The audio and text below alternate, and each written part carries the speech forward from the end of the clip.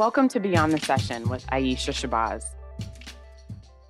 Now, it's my favorite part of the podcast where I answer questions that were submitted by you. And I like to call this segment, It Depends, the Q&A with context, because many of us have answered questions, not only from our colleagues, but also our clients, with the answer, it depends. So, this question was submitted during Private Practice Refresh, a 4-day virtual retreat that I host at the beginning of the year. Here we go. Can I have more than one niche?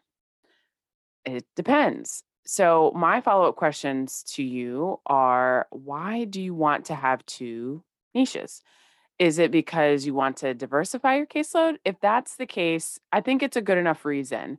However, keep in mind that by virtue of you working with people, your caseload will be diverse because not every client has the same aspiration, not the same goal, not the same challenge. So within your specialty, you're going to have variety there. The other question that I have is, are you actually just worried that you're not going to get enough clients if you pick one lane and stay in that lane? Some people try to create multiple niches because they're trying to find some unique niching loophole and work their way out of focusing in on helping a particular ideal client population. One way to get out of that, it's not really a pitfall, but it's more or less a moment of fear where it's like, oh my goodness, I'm not going to be able to serve just one population. I have so many skills. I need to have multiple niches. One way to avoid that pitfall is really to think about what is going to be easier for you. Is there an overlap between the two niches? Because if there isn't, are you prepared to cater your marketing to two or more different target populations? Many therapists that I talk to, they're not trying to make their marketing efforts more complicated or spend more time marketing. They're actually trying to reduce the amount of time that they're marketing their practice. So by virtue of you having one niche, you're going to save yourself time in marketing. And actually, if you niche down sooner rather than later, you're more likely to have a more robust offering within your practice. There's this quote that goes around often in the marketing world that says, niche down to blow up.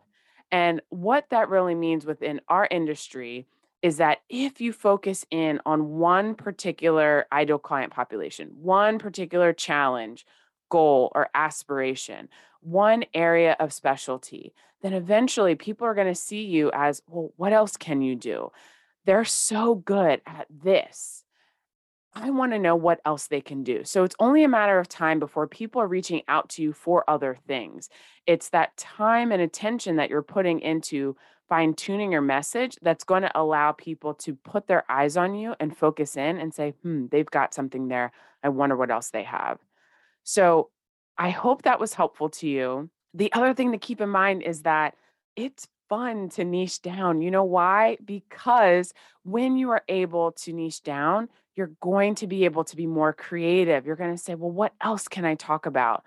A lot of times people think, I'm going to run out of things to talk about.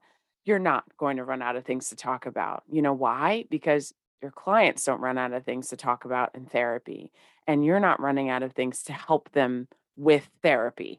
So just keep that in mind that if you think you're going to run out of things to talk about in your marketing, you're not. If you'd like to have your question answered on the podcast, just head on down to the show notes and click the link below. It depends. Q&A with context. You can submit your question. And if your answer is selected, I'll not only answer your question on the podcast, but I'll also send you a special gift in the mail.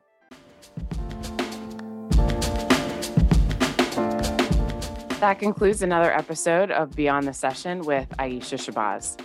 If you've enjoyed this episode, please submit a review through your favorite podcast listening app and share it with a friend.